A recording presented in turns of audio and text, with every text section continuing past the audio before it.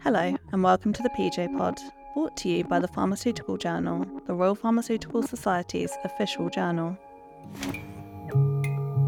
This episode is a research spotlight, where we'll highlight an interesting paper from one of our sister journals, talk through the findings of the work and take a look where it sits in the wider context. This episode is on deprescribing. Deprescribing has become quite fashionable, quite trendy in the research space over the last 20 years and more recently in the policy and practice space as well. This is Sean Scott, lecturer in behavioural medicine at the University of Leicester and recent guest editor for a themed collection on deprescribing for the International Journal of Pharmacy Practice, who focus on high-quality peer-reviewed content in health services research, specifically relating to aspects of the medication use process. Deprescribing was first coined 20 years ago in an article by Michael C. Woodward, so it's quite nice on Deprescribing's 20th anniversary that we've now got the launch of this themed collection. Wonderful timing, I'm sure you'll agree. Also in this episode, you'll hear from the author of one of the papers in this Deprescribing collection, Hamde Nazar. But let's start with Sean. So ever since medicines have been prescribed, there's been an expectation that they are regularly reviewed, and if they become inappropriate, either because they're not benefiting the patient anymore, or because actually they're more likely to cause harm than the benefit that they offer, then medicine should be stopped. As you've heard, deprescribing isn't a new concept. The terms existed for 2 decades. But we're now reaching a point where the amount of literature on the topic is substantial. That body of literature has really exploded over the last sort of 5 to 10 years, and it's accelerating at a real pace. And we've reached this point now where we think, actually, there's a lot out there, lots of people doing different things, and it would be great to have all of that kind of cherry-picked and put into one place, into one repository, where we can continue to add to that over time as well. So what's nice about this themed collection is it will be a live themed collection. It will continue to be added to over time. A live themed collection is a nice way to track the evolution of a particular field. I asked Sean how research into deprescribing has developed over the years. So from a research perspective, historically research has focused on trying to understand what's happening in practice at the moment. So in the absence of any intervention, just how much deprescribing are people doing at the moment? And I think unsurprisingly, we find that there's very little deprescribing happening, particularly what we call proactive deprescribing, so stopping medicines before they cause a problem, rather than reactive deprescribing, which is stopping medicines after they've caused a problem. We're quite good at that in practice, but not particularly effective at proactive deprescribing. So that's where the evidence base kind of started and where it's been historically. What we've seen more of over the last 5 years is research and policy pivoting towards, right, we know this is a problem, what are the solutions? And it's that more recent flavour of deprescribing research that we wanted to shine a spotlight on today. Hamde Nazar is a senior lecturer at the School of Pharmacy at Newcastle University, and she recently published a paper aiming to understand the enablers and barriers of deprescribing inappropriate analgesia in community pharmacy. Hamde and her team utilised a behavioural change model to identify problems and potential interventions in this scenario. I'll let Hamde explain more.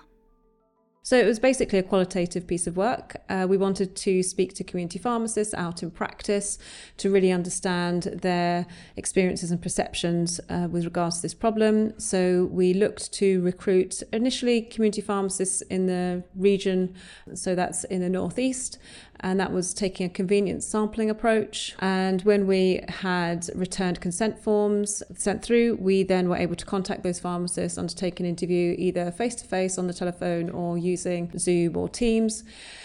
Those interviews were transcribed verbatim, and then we used a approach called framework analysis to analyse those transcripts, and then we used the behavioural models to give a lens when we were analysing the data to understand what the barriers and facilitators were related to the behaviours and map those to the components of the behavioural model. And the next step was then to understand if we could look at those barriers and facilitators, and using a behaviour change taxonomy, we were able to identify if there were particular interventions that could be used within a design of a strategy to help pharmacists, community pharmacists particularly, become more involved in the identification and tackling inappropriate medication use in the pharmacy. The interviews demonstrated that community pharmacists were generally positive about being involved in identifying and addressing inappropriate analgesia, and saw it as being aligned to their clinical role. They also expressed that they had the correct clinical training and the pharmacological knowledge. However, the participants did think there were some barriers. Potentially they lacked the skills and confidence in the sense of having those conversations with patients in that setting. They also spoke about how community pharmacy services generally are funded in the pharmacy, and the way the model currently works is that it doesn't necessarily incentivize deprescribing of these medicines in pharmacy. So one of the suggestions was looking more broadly about how clinical services are funded through community pharmacy. Pharmacists also spoke about the opportunity to see a patient's care record to identify if a medication was actually being misused or inappropriately being prescribed. If a pharmacist wasn't able to see that patient's record and see that history of when that medication might have been prescribed and when it may have been used, then they can't really build a picture around if that medication is indeed being used inappropriately. Another consideration that was discussed was the opportunities presented by working in multidisciplinary teams. And then the other thing they spoke about was having a better intra-professional relationship with prescribers. So, for example, GPs.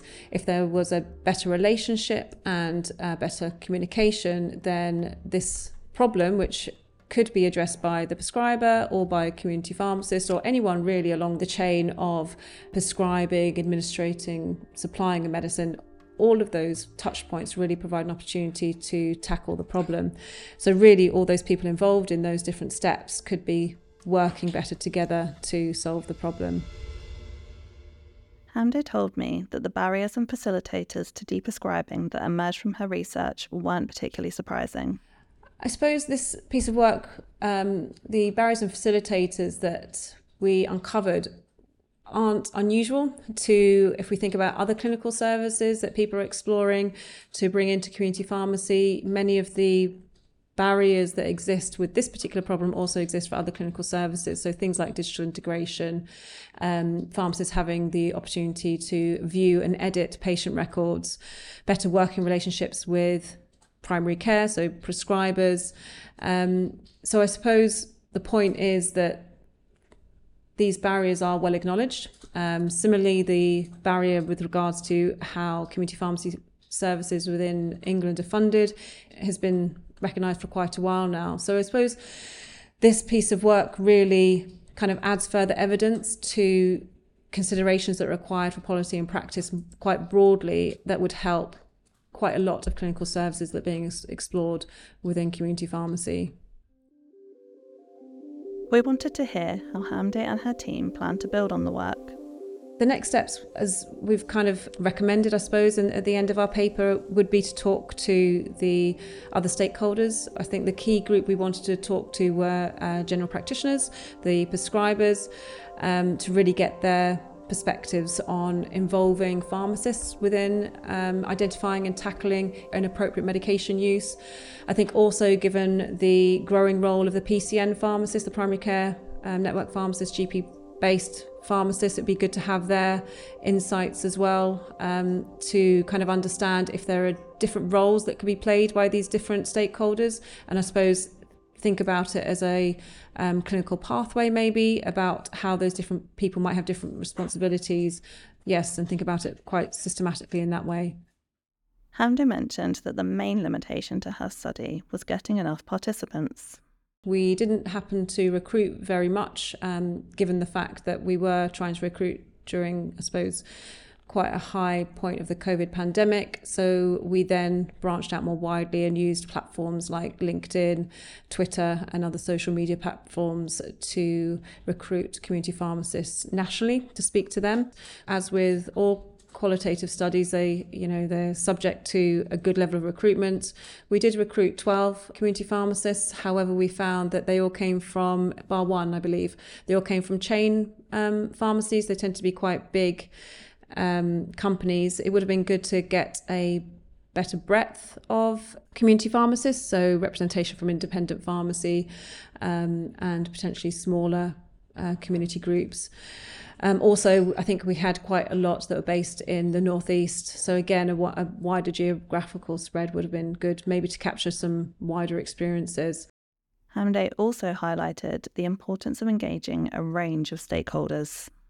The other limitation is obviously we've only really looked at the community pharmacy perspective. And if we think about tackling this as a problem, I kind of inferred that it could be tackled from various perspectives. And I think it'd be good to really speak to a wide range of stakeholders, including prescribers, commissioners, as you can imagine, if this is going to be a commissioned service, to really understand if there is potential to solve this problem in the community pharmacy, or if not, it might be a role better placed within GP practice, where again we have pharmacists working better probably because they're simply closer to doctors within that space. Guest editor Sean reflected that this work addresses some of the challenges community pharmacy is facing as it moves from the more traditional role of dispensing to being more clinical and patient-facing.